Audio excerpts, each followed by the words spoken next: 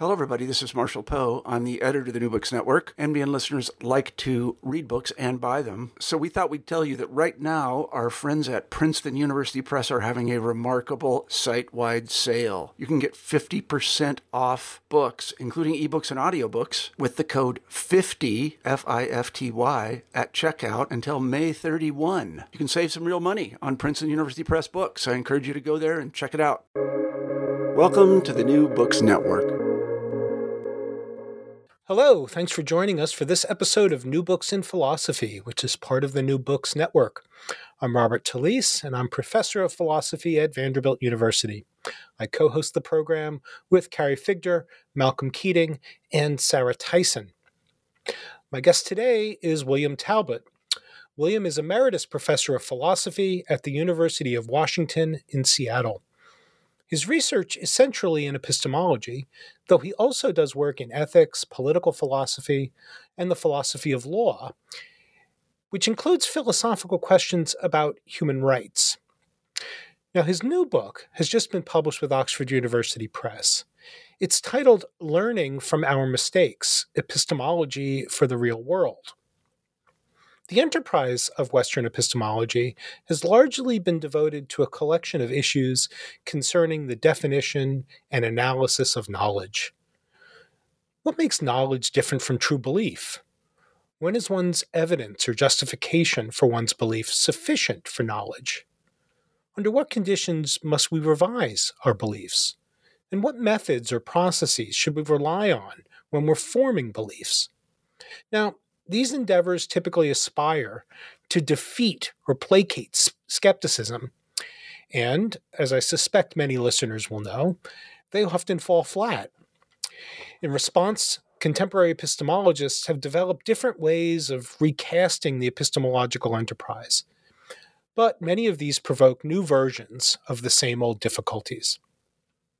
Now, in learning from our mistakes, William Talbot proposes a more radical shift in our approach to epistemology. To put it in a nutshell, Talbot proposes that we abandon the thought that rational belief should be modeled on a successful proof. Instead, he thinks, we should conceptualize rational belief on the model of a good learner. Now, as usual, there are lots of interesting philosophical questions afoot. But before we get into them, why don't we begin, as we normally do, with our guest. Hello, Bill. Hi, Bob. Thank you for that introduction. No problem. How are you today? I'm doing very well, thanks. I'm glad to hear that. Well, as I just mentioned, we often begin with the author. Can you tell us a bit about yourself? Sure. I came from a family, my father was in the military, so we moved around a lot. And one thing that you learn when you move around a lot is how to make friends. So I made friends over and over again. And I also went to Catholic schools. And I think in Catholic schools, you are typically encouraged to ask what they regard as religious questions, but are often philosophical questions. And so that was the beginning of my the philosophical urge. I was an undergraduate at Princeton, and my primary epistemological training was from Gilbert Harman. And it was really, really fortunate that I had Gil at the beginning, because as opposed to most, say, epistemology courses, where you're just overwhelmed with all these skeptical arguments, Harman gave a different interpretation to skeptical arguments. The rational result was not that you don't know anything or that you don't have any rational beliefs. The rational result was, if you get to such a crazy conclusion, you need to go back and reconsider. Because, and this is a little formula that I use often in the book, whenever you have any reasoning or any argument, I guess reasoning would be more general, when you get to the end of it, the final step is to decide what makes the most sense to believe, the conclusion or to give up one of the premises, accept the conclusion or give up one of the premises. Or I might add, or give up the belief that the premises support the conclusion. So with that introduction to epistemology, I was ready to read all of Western epistemology and just find it intriguing, never despairing, because it was like then a mystery. What assumptions were leading to, in the case of the skeptical arguments, such insane results? And then I found out also that there are other pretty insane results, even if they're not skeptical. Okay. So for the listeners too, you should bear in mind, that's my whole approach. And so today, when I'm talking about my book, I will encourage you to think about things and see where they lead. But always at the end, it's up to you. Each one makes their own judgment about what does it make the most sense to believe? The conclusion of this guy's reasoning or one of the premises, one of the starting points? I want to ultimately generate that idea to starting points. Okay. So then I was a graduate student at Harvard, and there my advisor was Bob Nozick. And Nozick was an amazing person. And by the way, I should say, I just read recently that Gil Harman died. So both of my mentors, I feel as though, have now died, and I'm on my own philosophically. And in graduate school, I discovered that I'm really interested in anything normative. And I could have gone and done a dissertation in ethics or political philosophy or epistemology. And through my whole life, I've sort of tried to balance going back and forth between the two. And one of the things that I do in this book is to offer a model of inquiry in epistemology, rational belief in epistemology. But as I say in a footnote, actually the same model works in any normative area. It works for non-moral practical rationality, and it works for morality, political philosophy that is normative. Now, of course, that is a controversial claim. I mean, everything in the book is really a controversial claim, I believe. But, what can you do? Okay, so then after that, I jumped off the standard track for someone with a PhD in philosophy, and I decided that it was time for my wife. Biologically, she needed to have children. If you're going to have it, she needed to have children soon. So I just jumped off the academic bandwagon, and she and I worked part-time as our two daughters came along and grew up. And it was really, it was surprising to me that how long it was. But in the time that I was working as, I say, my main job was house husband. And I also say it's one of the hardest jobs you'll ever do. But it is very rewarding. That's the only thing that can keep you motivated sometimes. Now, so there, it was 13 years before I got back into academia. And I tell anybody who is thinking about that, it's a tough decision unless at the beginning you're confident that you will be happy with your decision, even if you never get back in academic philosophy. And that was my test, and it was definitely true. I wanted to be involved with my children. Remember I told you that my father was in the military, and he was away. He worked late, and he was away. So he was the kind of father that we loved it when he was around, but he missed a large part of our childhood. I wanted to make sure I didn't do that. Okay, so then I got back involved, back into academic philosophy at the University of Washington, which is where I've been ever since, and then I just retired this January. And one of the reasons that I retired was that 2.5 years ago, I was diagnosed with lung cancer. It turns out that I had a very effective treatment for my lung cancer that basically inactivated it for 1.5 years. Then things got difficult.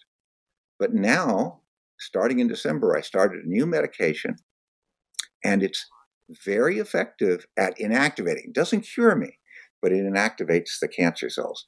And so I'm feeling pretty good. That is wonderful to hear. And I also want to congratulate you on your emeritus status. That's fabulous. Should we talk about the book? Sure. Great. I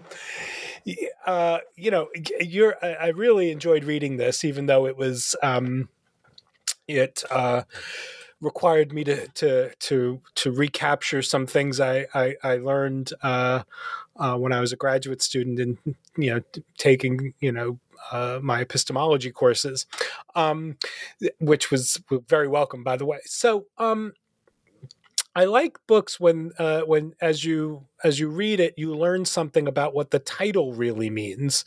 So I want to begin there because the title, "Learning from Our Mistakes," turns out there's sort of a kind of interesting ambiguity in the title, and one that I think that you draw on different parts of the book.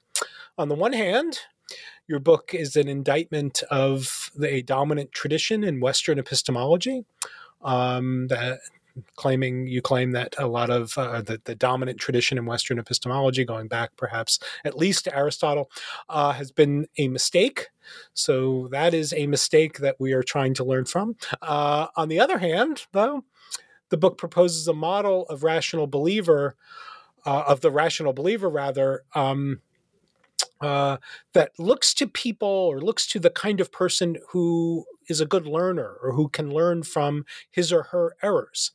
Can you tell us a little bit about those sort of two different senses of learning from our mistakes? Yes, sure. Actually, you might have put it this way, that the book offers a criticism of epistemology in that it is very inadequate as a theory of being a good learner. And then I apply it. I mean, you say, okay. and by telling, obviously an abbreviated history of epistemology, and in that history of epistemology, I show people making mistakes and not learning from them, or at least very gradually. Ultimately, there is learning, even in epistemology, but it can be painfully slow, right? I mean, we tell the story goes by centuries, not by minutes or hours or days. Okay. So what I'm going to do here is I'm going to just give you a few highlights from the history of epistemology, and so we can see, sort of like, it's like we can recap the history, and it's like we get to see a slow motion. Sometimes you see they have slow motion reconstructions of a car accident or something. That's what I'm train wreck. Yeah. Okay. Now, and I should also say one more thing about epistemology, which goes all the way back to the beginning. And remember, before I was telling you about how Gil Harman got me off on the right track, I believe, in how to understand skeptical arguments. But another thing which continued to alarm me and depress me throughout my epistemological education was that you have lots and lots of people presenting theories, and usually the point of the theory is it corrects the mistake of one of their predecessors or something like that.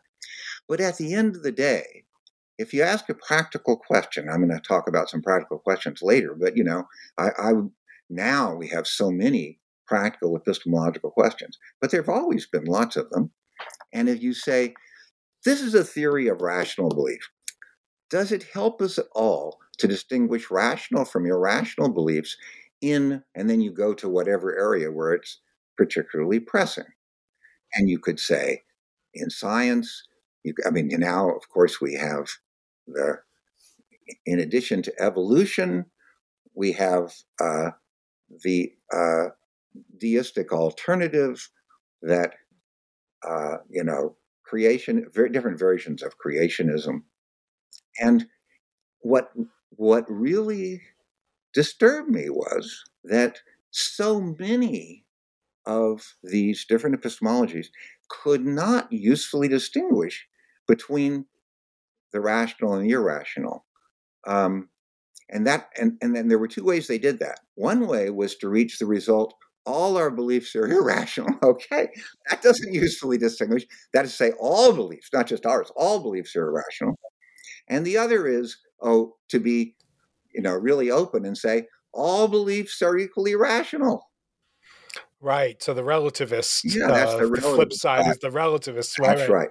And so you have the skeptics and you have the relativists, and you also have the Platonists. And part of the historical story I tell is the oscillation between these different kinds of views. And what I want to do is break out of that oscillation. But right now, I'm just at the beginning because, our listeners, what do you mean, Talbot? Well, they can probably recognize that, big themes are skepticism and relativism. And they can also recognize, that's interesting because I can say to you, this is an application of the Harman method. Suppose somebody gives you an epistemological theory, and it says, there's let's do climate change. Believe in climate change is no more rational than not believing in climate change. Or to get a different kind of category, you look at, you go to a Ku Klux Klan meeting and you look at the reasoning that they give to support all of their racist beliefs. And when you see that kind of reasoning, what you recognize is they are determined to find reasons that support the beliefs that they're drawn to just on the basis of gut feelings or something. And sometimes gut feelings can be very good indicators. I'm not really actually objecting to gut feelings, but I'm saying if the gut feelings are built on prejudice and sorts of things like that, they're going to lead you in a very unproductive direction. But you can actually present arguments at the meeting that will be quite persuasive to other members of the Ku Klux Klan. And so my concern is that, I need a theory of rational belief. It's not like usually epistemology, it's completely disconnected with the world. Don't worry, Talbot, when Hume gets to the conclusion that, we have no rational beliefs at all except about, whatever, you put in something in the little box. Don't worry, that's a sort of an austere notion of rationality, and it's not meant to apply to the real world. And I say, well, if it's not meant to apply to the real world, what's the point of doing it? But that's just me. Other people like abstract studies. And I say to them, good, please. I'm not, in other words, I'm never arguing that people shouldn't be able to study Hume and come up with even more interesting, elaborate skeptical arguments. But I'm just saying, but don't we need to also pay attention to these really important real world issues? I mean, look, we no longer, there was a time when I was an undergraduate in graduate school, it would be easy to say, epistemology is an interesting subject, we study it for its own, for its own sake. But now we have alt truth and alt facts, and we have these conspiracy theories. And the conspiracy theories, look, there are a lot of people in the United States who believe that Joe Biden stole the election from Donald Trump. Now, I'm not here thinking, I want a practical subject which tells me how to persuade them that they're mistaken. Once you understand the difference between rational and irrational belief, it's not so simple as that, because those beliefs, and I'll say some more later, those beliefs are built up out of all sorts of other factors that are not rational factors, but they can make them very powerful, and they can make the person who has them pretty resistant to rational considerations. But I just want to understand, because we have all these other epistemologies that say there is no difference. Either they're all equally rational or they're all equally irrational. So I'm going to do it very briefly. In the book, I have a long story about, which is still only a very small part of the history of epistemology. And that story begins in the epistemological Garden of Eden, where someone discovers they can make a mistake. And in Western epistemology, and it may well be true in other epistemology too, I'm just not an expert on that, this discovery produces first shame. Oh my gosh, I made a mistake. And it's like the Garden of Eden, where they all of a sudden for the first time felt they should cover up. And now, in the epistemological Garden of Eden, they want to cover up that they've made a mistake. Right. But it also produces anxiety, because if I made a mistake once, oh no, maybe I'm doing more than one, or maybe I'll do some more in the future. So then I say, okay, epistemologists, come to me and give me a method that I never have to feel this shame and this anxiety. And epistemology says, sure, we'll do it. And I call it the proof paradigm. And the proof paradigm is sort of what holds together a lot of disparate assumptions and so on that get worked out in the history of epistemology. Right. And so, yeah, please. I was going to say, and the proof paradigm winds up being the glue that sticks together even traditional epistemological viewpoints that we philosophers are trained to see as the contending opposite, the opponents, but they wind up being opponents precisely because they share a certain overlap of these presuppositions that you gather together in this paradigm. Is that right? That's right. Like Hume and Kant, classic, opposite poles. But when you read my chapter 2, you see, no, the proof paradigm, we're going to, it has 5 presuppositions that have done a lot of damage, and they're going to share almost all of them. Let's talk about Hume just a little bit, because Hume is so famous for his skeptical arguments. And it turns out, that I'm going to offer provisionally 9 principles of rationality. Some of them I call principles of irrationality. It's always epistemic rationality and epistemic irrationality. Okay, so when I identify the principles of epistemic irrationality, I say, well, there are 2 categories of, and then I have to try to find neutral language. They could be points of view or something like that, and epistemological views in this case. And one is that if you understand the view, it can't be true. The simplest way is unless the view has a non-standard logic, it violates logic. But since I'm always open to non-standard logic, I don't take logic as the test of whether a view makes sense. And then the second one is if it's self-undermining. And a view is self-undermining if it implies that it's not rational to believe it. Now, you might think, okay, yeah, but if epistemologists couldn't rule out those kinds of mistakes, nobody would ever read them because it's so ridiculous. And so the thing is, I'm going to focus on Hume because he is still so influential. When Bourget and Christensen did a survey in which they asked philosophers, basically, who is your favorite dead philosopher? Number 1 on the list was Hume. And when they asked them, philosophers of science, do you endorse a Humean or a non-Humean view of laws? 45.9% endorsed a Humean view of laws. Now, but when we look at Hume, what we find is multiple examples, not just of self-defeating and self-undermining parts of his view, but they build on each other.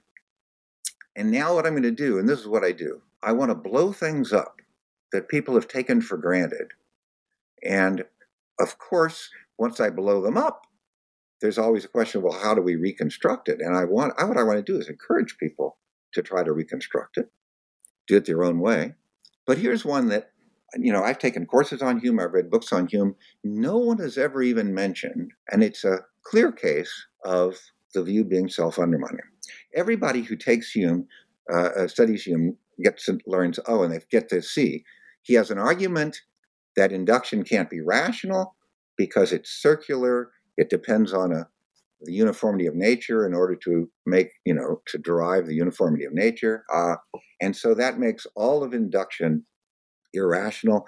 And he goes on also, all not just beliefs, but even probability assignments to propositions, if they're less than 1 or greater than 0, they're irrational. And so, for example, we very quickly, pick up with an example I like to use me in these examples so that nobody gets their feelings hurt. I'm a student of Hume, and I'm really impressed with his argument that basically we can't have any rational beliefs about the future. And so I'm going to explain it to you, Bob. Here's how it works. I mean, for example, you could go around, you could see a lot of black crows, and then at some point you might infer all crows are black. That's pretty extreme, but still, that's something that I used to believe before I read Hume. Then, or more modest, that the next crow that I observe will be black, or more modest, it's highly probable that the next crow that I observe will be black. Okay? But that's all stuff about the future. And then I say, okay, somebody says, well, why do you believe all that? And I say, well, I'm going to tell you a very, very brief thing about Hume's epistemology. Hume says that we're, all of our direct ideas originate in impressions, like the impression of right now, you can hear my voice and I can look around and see furniture and so on. Well, of course, the impressions aren't described that way. They're all inside me, all ideas. And that's one of the absolutely key claims that most, I would say, of Hume's skeptical arguments include that as part of their argument. So then we just say, we have Hume. Hume just walked in the door very conveniently. I say, is it possible to rationally believe that all ideas originate in impressions? Well, remember, if I believe that, it's just like all crows are black. It's not only the belief that in the past all ideas have originated from impressions, it's the belief that they all will in the future too. That it's exactly parallel. The argument for, that it can't be rational to believe all crows are black, or even that the next crow will be black, or even that it's very probable the next crow will be black. They apply to this absolutely fundamental, part of Hume's view. So why doesn't he just say, we can't believe anything about the future, even my own epistemological theory? Can't rationally, of course, we can do it. And what's really interesting to me is this is a clear case of his own view being self-undermining, because his argument depends on, and it's not a premise in his view because he argues for it too, but an intermediate conclusion that all ideas originate in impression. And the conclusion of his argument implies that we can't rationally believe that. Right. Wow. Can I ask a quick question? Yeah. Again, about Hume. It always occurred to me, again, I'm not a historian, I'm not a scholar of any of this stuff, but it always occurred to me that it was very difficult to make good sense of the alleged connection between impressions and ideas without talking about impressions being the cause of ideas in some non-Humean sense of causation, right? Yeah, what sense is that? I mean, here we go. You're ready to start me on another one now, which is this. I want to use this first of all to illustrate a self-defeating view. Hume we now know, is going to argue on the basis of let's call it the origination of ideas thesis. Okay? He's going to argue on that, based on that thesis, that we can't have an idea of cause. And now, when we ask him, here he is, Hume, what is it? What's the idea that we can't have? The idea of cause. They'll give you other, a list of other power, so on and so on. But how can you even say that unless we have an idea of cause? And so, and by the way, lots of philosophers, this one at least people were aware of, lots of philosophers have tried to get around this. And so I don't mean this to be although I think the attempts to get around it fail, but obviously we don't have time to do that. But here, I'm just looking at the guy who writes this, and at least at first glance, without him, since he never tried to get around it, it's self-refuting. It makes the view self-refuting. And for example, you can't say, what he's doing is, you have to understand what he's saying as his substitute for cause. It's a claim about his substitute for cause. But we can have the idea of his substitute for cause, so his argument doesn't affect that at all. Can rationally have it. Okay, so when you go through the history of philosophy, epistemology in this case, wow, your question is, why are all these people, and by the way, Bob, you've read the book, you and I could have a discussion for 2 hours easily of all these examples of these really famous philosophers making self-refuting or self-undermining arguments. I mean, for example, take the pragmatists. There is no truth. I say there is no truth. We know. Or we don't need a concept. Or you could have a concept of truth, but we don't need it. Because, the first question that occurs to you, to that person who says that, is that true? Is that so? Is what you just said true? And it gets even worse than that, because they don't just go around saying it. Maybe some Zen Buddhists just go around, there is no truth, But these philosophers all give arguments for the position that there is no truth, or that we have no need for truth. And so then you ask them, okay, well, what are the starting points of your argument? Are they true? Well, they may not be, literally true, but are they true enough? That's a term I get from Catherine Elgin and Elijah Milgram. Sorry, I was in the other part of my brain over there with the pragmatist. Okay, now. And true enough just seems to be parasitic on the idea of it being true, full stop. Exactly, right? Exactly. Yeah. And so what are they doing? Well, once you see that, it's like a field day. You can have a field day, because then you can say, think of all the people who have argued for behaviorism. And go back and find the starting points of the argument. Was it rational to believe them? Just to believe them at all blows up the argument. Okay, so ultimately then, I find that, wow, there are lots of problems. Why?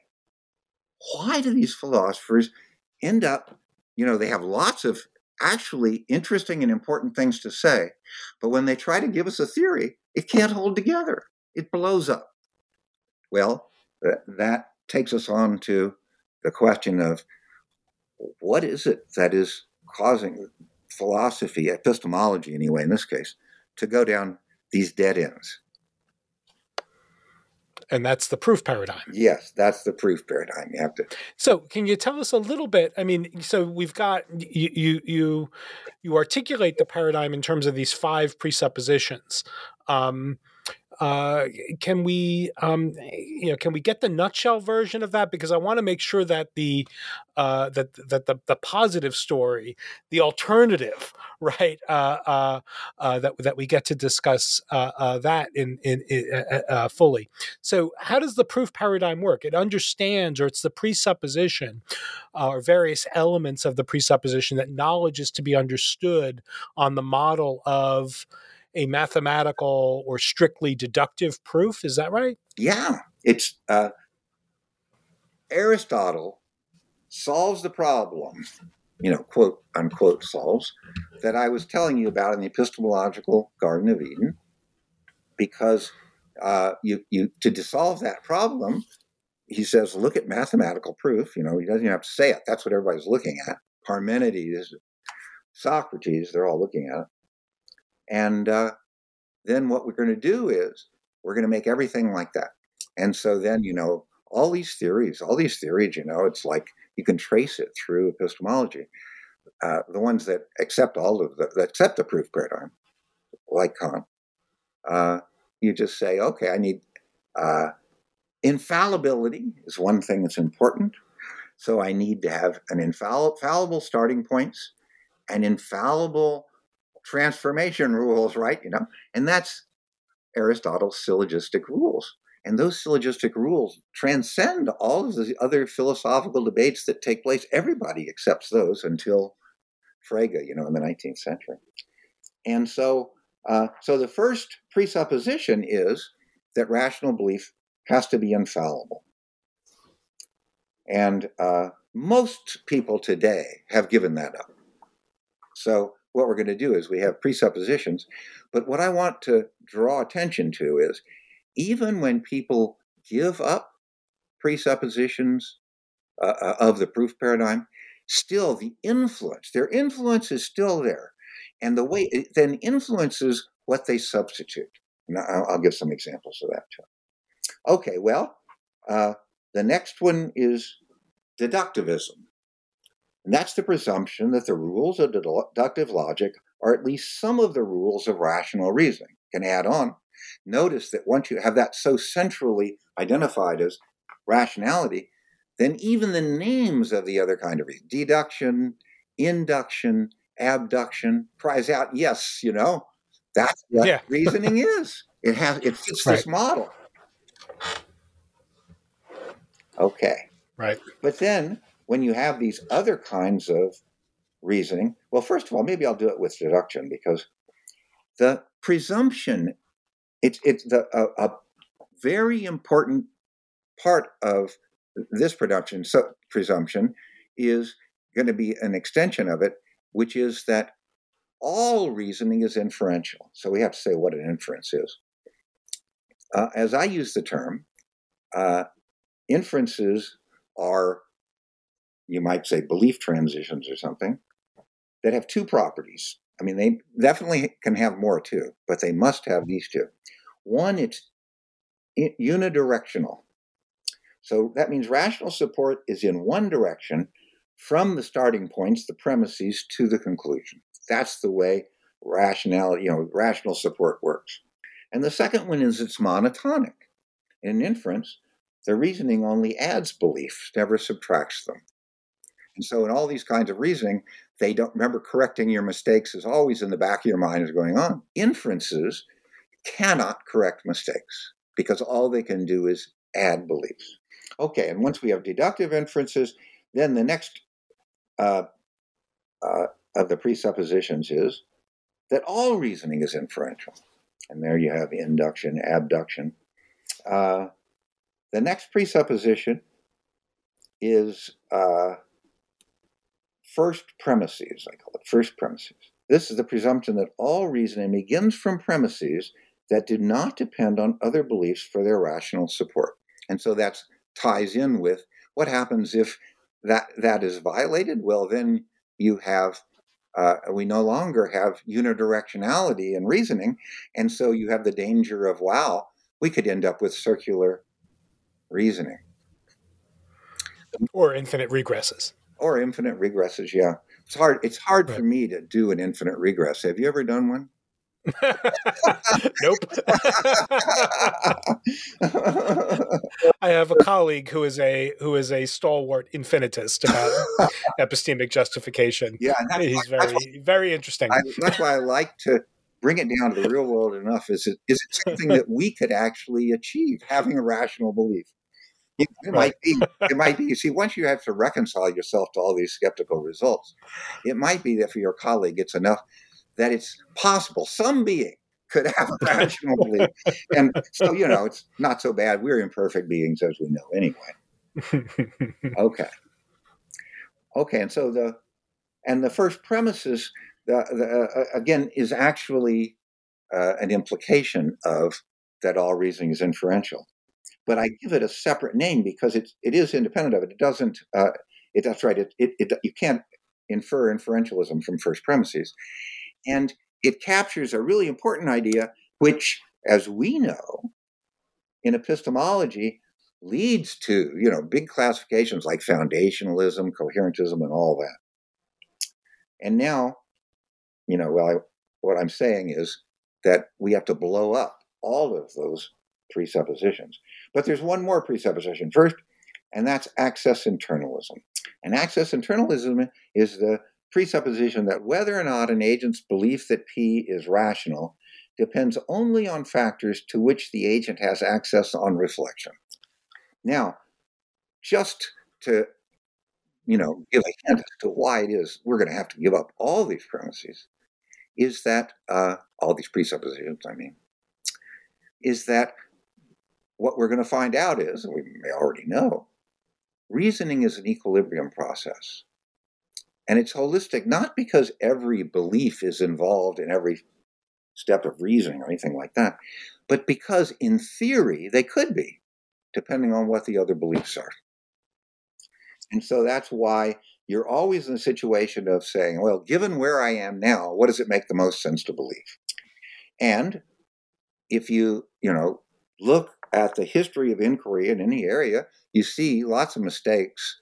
So you figure, okay, it's got to be an equilibrium process that is compatible with making mistakes. And indeed, one of the main processes that I focus on is an equilibrium process that works on degrees of belief. And all I want to say about degrees of belief right now is, are degrees of confidence. I say degrees of confidence, actually. I don't want to assume, as a matter of fact, I'm going to deny that they satisfy the probability axioms.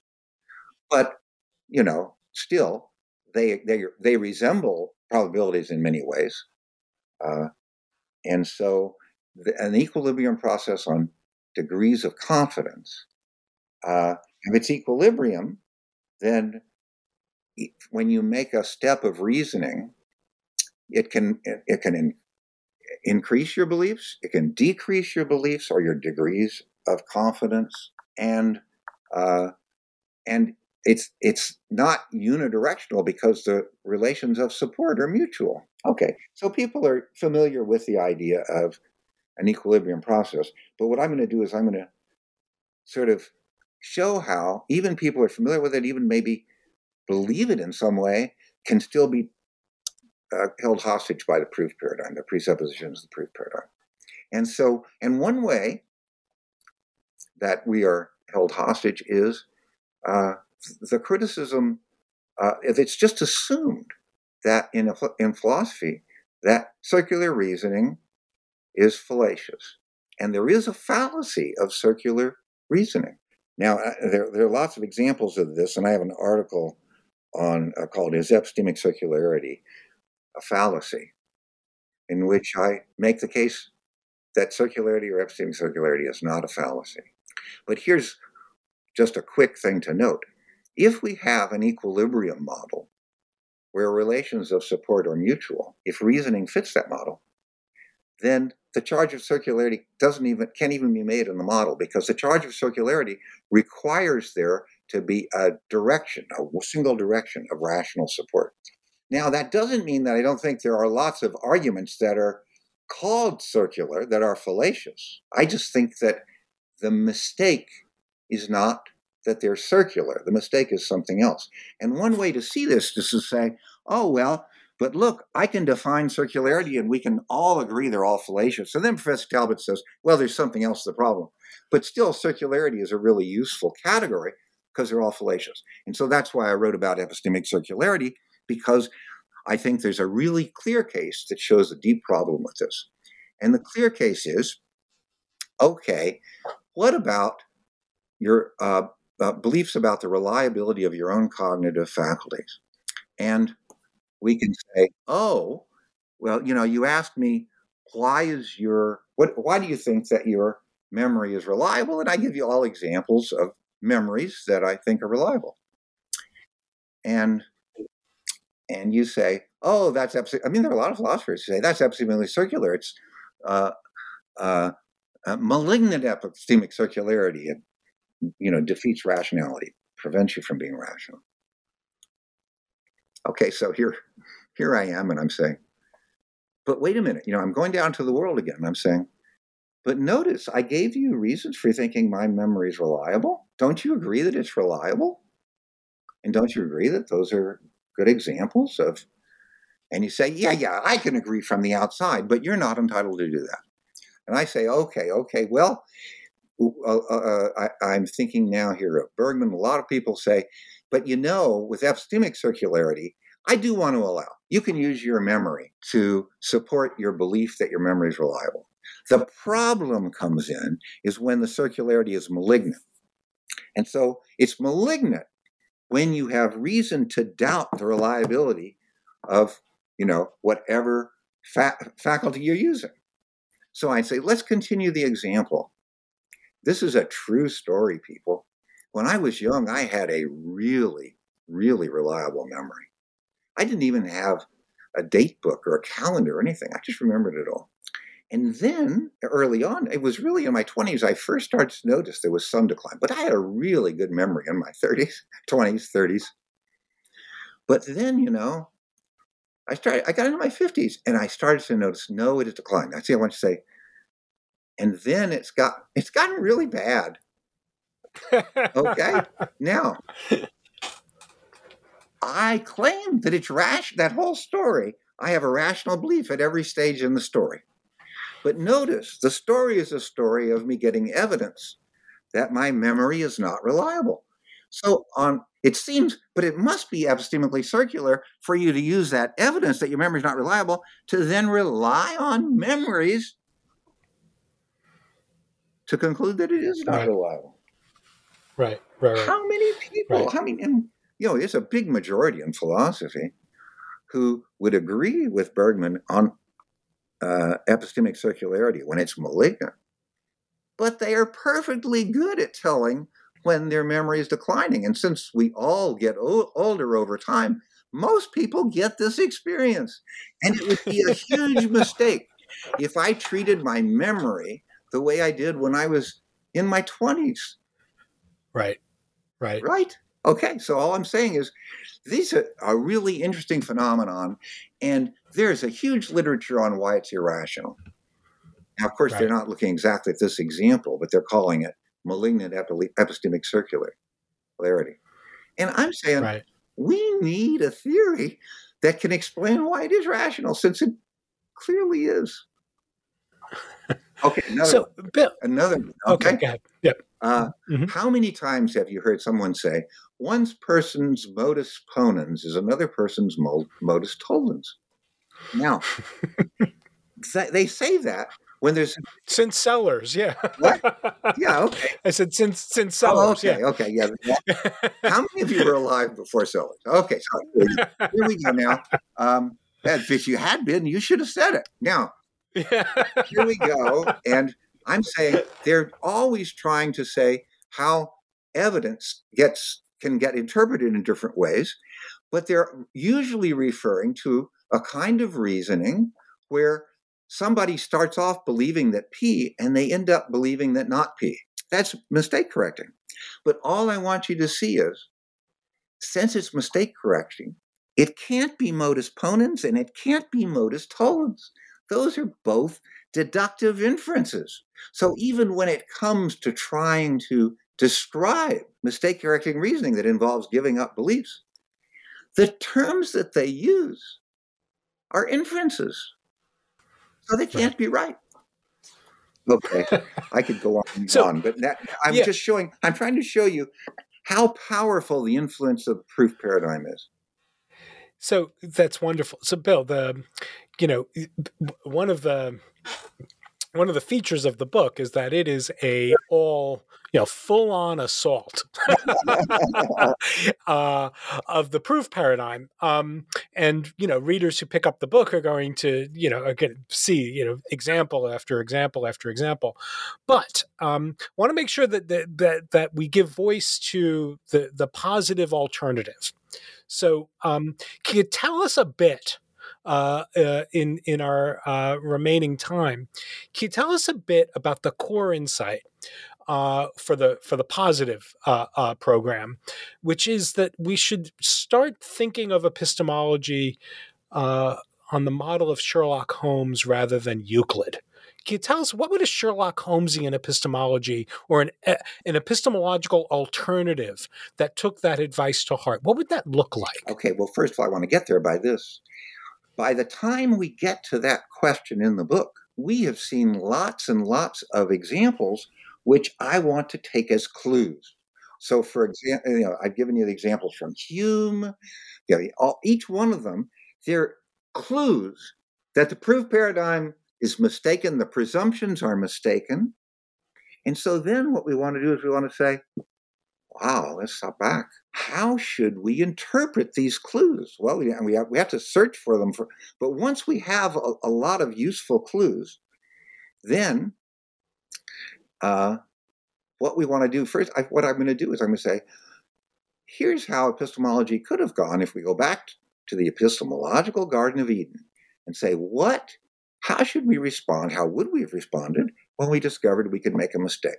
Because now we're talking about the history of epistemology, and we've discovered it seems to have made lots of mistakes. What should we do? Well, in the epistemological Garden of Eden, what I imagine is instead of when the first person makes a mistake, instead of feeling shame and anxiety, what if they had felt wonder? That's sort of amazing. That's sort of amazing. And then curiosity. How can we do it? How can we do it? And if they had asked those questions, they never would have pursued the proof paradigm, because the proof paradigm would have been a non-starter. And so then what they would have done is they would have started epistemology on a different path. And the path would be to think seriously about how it is that we can have experiences that can then make beliefs in wholes, groups, not individual beliefs, but groups of beliefs, which I call scenarios. And experience itself is the test of those beliefs. It's not propositions about experience, which immediately are importing presuppositions from the proof paradigm. Oh yeah, all rational connections have to be between or among propositions. How many times have you heard people say that? Well, in the proof paradigm, they are. Right. And so, but now, no, we can talk about scenarios. I talk about the time I walked into my office thinking that my copy of Hume's treatise was on my desk, and I looked over at my desk and I didn't see it. Where is it? Of course, that's the experience of I had a mistaken assumption. And we'll then go on and we'll look and see how these scenarios, by the way, these scenarios have produce expectations for experience. Just a second. I'm sorry, I don't know if I'm going to just stop this right now. Okay. And when I walked across the living room to get to my study and walk to my study, I had lots of beliefs whose expectations for experience were satisfied. The walls didn't collapse, the floor I didn't fall through the floor, the ceiling didn't fall on me, all sorts. The book wasn't floating. I mean, yeah, right. Exactly. So in order to even have an epistemological inquiry, we have to have lots of scenarios that are approximately true enough, right? And then within that, we have some scenarios that we are assigning a high degree of confidence to, and our experience does not fit their expectations for experience. And it's actually having the experience, whether it fits the expectations, okay? And so now we say, oh, okay, well then, how is it that we're going to reconstruct an adequate theory of, the world And there, what we're going to do is I'm going to look, I'm going to think, okay, where could my book be? And I'm not going to consider all possible places that a Martian might have come and taken it and flown away with it. I'm going to consider other scenarios that have been made much more plausible now by the experience that I've had. Not, by the way, by saying, to myself, my expectations for experience were not satisfied. Let me find a plausible scenario on which they would have been satisfied. No, that's all at an unconscious level. We have no idea of what's going on in this rational process. But what happens is hypotheses are considered and then tested. Like, for example, I think I left it in my briefcase. So I go over and look at my briefcase. No, it's not there either. Okay, and then ultimately I find it. It was underneath this pile of papers. Okay, and then equilibrium is restored. And a crucial thing to see is that disequilibrium is not irrational. Disequilibrium is our message that we need to make a revision. And then we make the revision and equilibrium is restored. What are the principles of equilibrium? We have very little idea what they are. They are very complex because they work on, sets of beliefs, not individually. And that means that, again, to just give you a contrast, the most influential, I think, theory of this process that I'm talking about is a theory in terms of defeaters. And defeaters, to me, are the minimum revision that you could make to an inferential theory in order to get some mistake-correcting reasoning into it. There are inferences and there are anti-inferences. But now, no, it's a much deeper and more mysterious process that we have to address. In the book, I talk about defeaters, and I try to show that defeaters can be very useful for classifying certain kinds of reasoning, but they don't explain it. And then let me just say one more thing here, so you can see, although, people might think, yeah, but Talbot, we're so beyond all those presuppositions of the proof paradigm. You're just beating a dead horse. Let me consider briefly what I take to be the most influential theory or kind of theory or model in current epistemology, which is Bayesianism. And Bayesianism is a great improvement over its predecessors because it allows for partial degrees of belief, But let's just look at the presuppositions. First of all, infallibilism. Well, of course, we're not infallible about all our rational beliefs, but actually Bayesianism has to assign probability of 1 to all instances of our logical principles, and therefore it actually requires infallibilism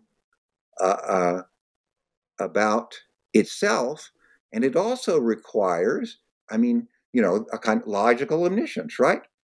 That actually, we satisfy the probabilistic version of being able to infer all the logical consequences of our beliefs. And that's because the Bayesian theory makes our rational beliefs determined by the laws of probability and a priori probability assignment. The laws of probability have logic built into them. And then we have, so that I'm just going down the list. So that's the laws of deduction are applied to the probability laws and the a priori probabilities. So the reasoning in Bayesianism is all deductive inference. Are you kidding me? It is. Okay. And then, so that means that number 3, we can check off because that's inferentialism. Yeah, all reasoning is inferential. And then we go to the next one, which is first premises. And the first premises, if we had more time, we could talk about all the problems that Bayesianism gets into by having the presumption of there being a priori probabilities. And even the subjective Bayesians, really, they say anything goes. You can have whatever you want for your a priori probabilities. But that only shows just how detached their whole theory is from any useful epistemological purpose. And then first-person access. Well, yeah. Well, you're assigning the probabilities. Yeah, right? I mean, you have to have first-person access to a heck of a lot. Yeah, that's right. Yeah, so so here it is.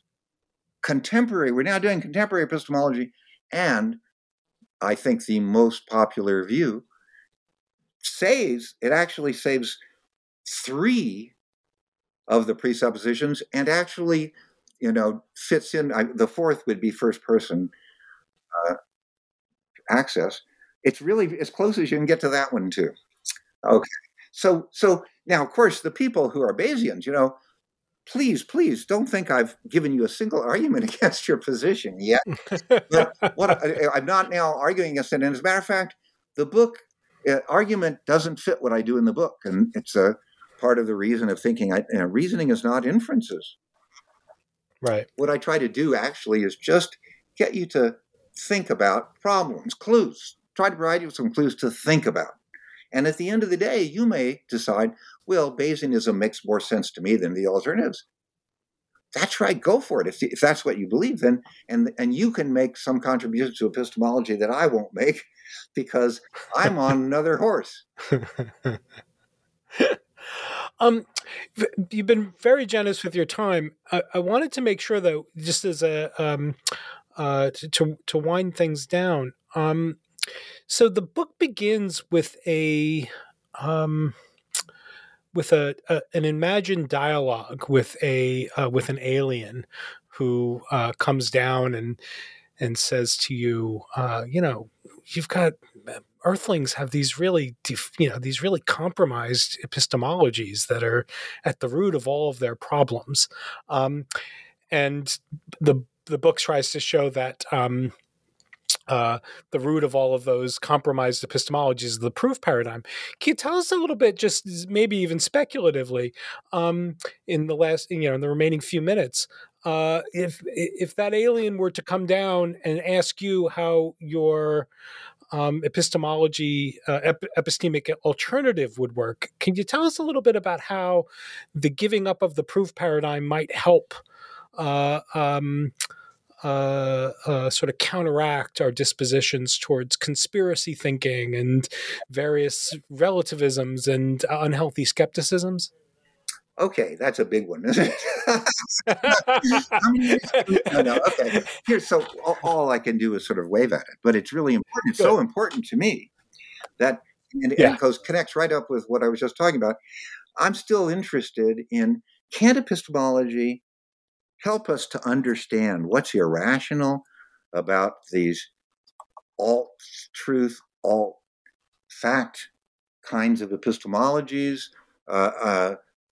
in the real world now. I'm not worried about epistemology.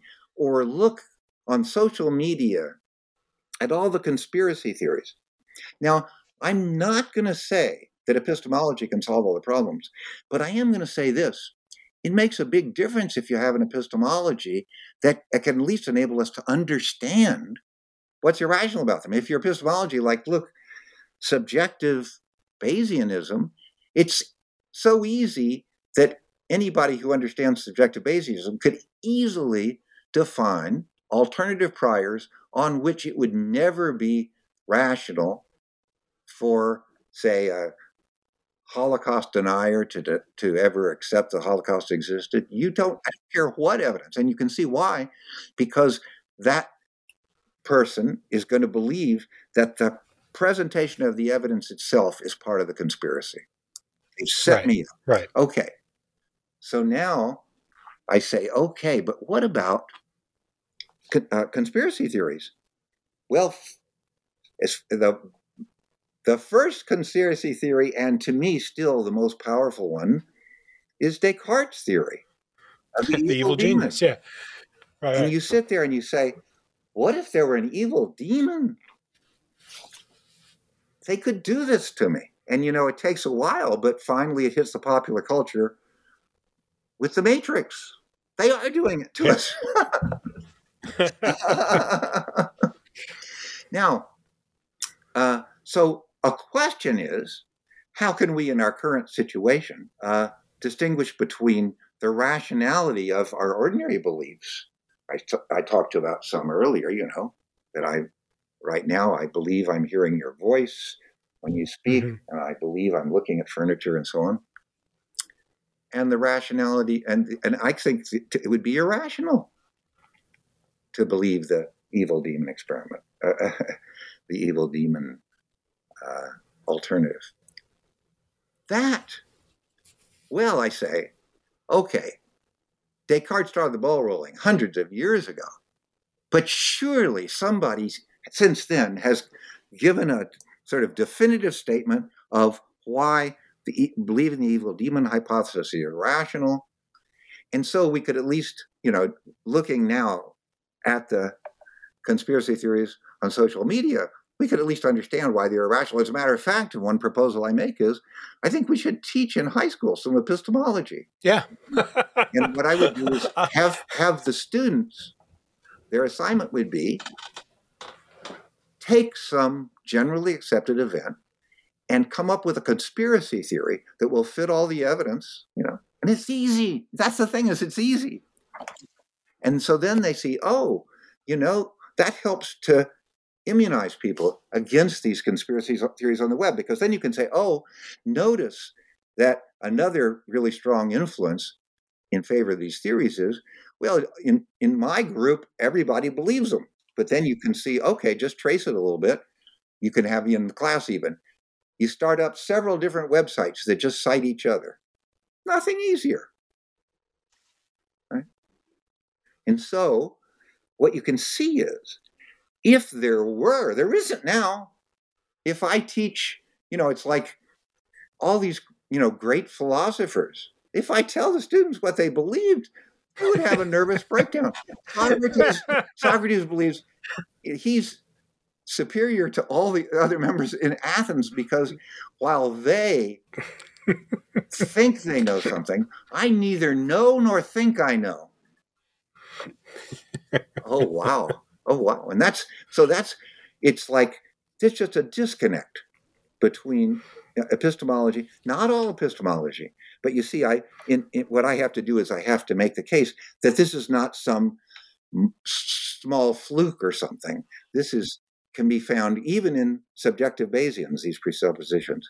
And so then we have, and I will encourage people, read chapter 7. Chapter 7 is where I take on a lot of these things, and particularly beliefs based on prejudice. And I try to provide an explanation. Everything I do in the book, is subject to revision.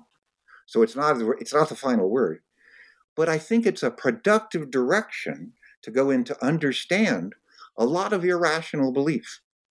That, by the way, I give an example in the book, the example of Beauregard, an example of someone who satisfies all of the, tenets of your favorite epistemological theory, and he's a complete and utter racist.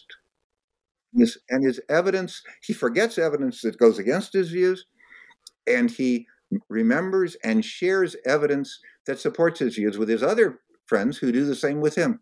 Right. Okay. Well, anyway. Bill, it's been really great talking about your book, which I learned a lot from, and have been recommending to my epistemology colleagues. And I want to thank you for joining me to talk about your book on New Books in Philosophy. It's been really great to talk to you. Thank you for having me on the podcast.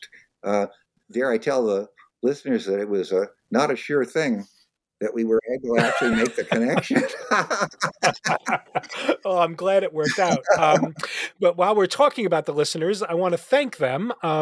Thank you, listeners, for joining us for this discussion. I've been talking and been having a wonderful time talking to William Talbot. And Bill and I have been talking about his new book, which I will remind you, listener, is titled Learning from Our Mistakes, Epistemology for the Real World. It's just been published by Oxford University Press, and I highly recommend it. Thanks for listening to New Books in Philosophy, folks. Bye for now.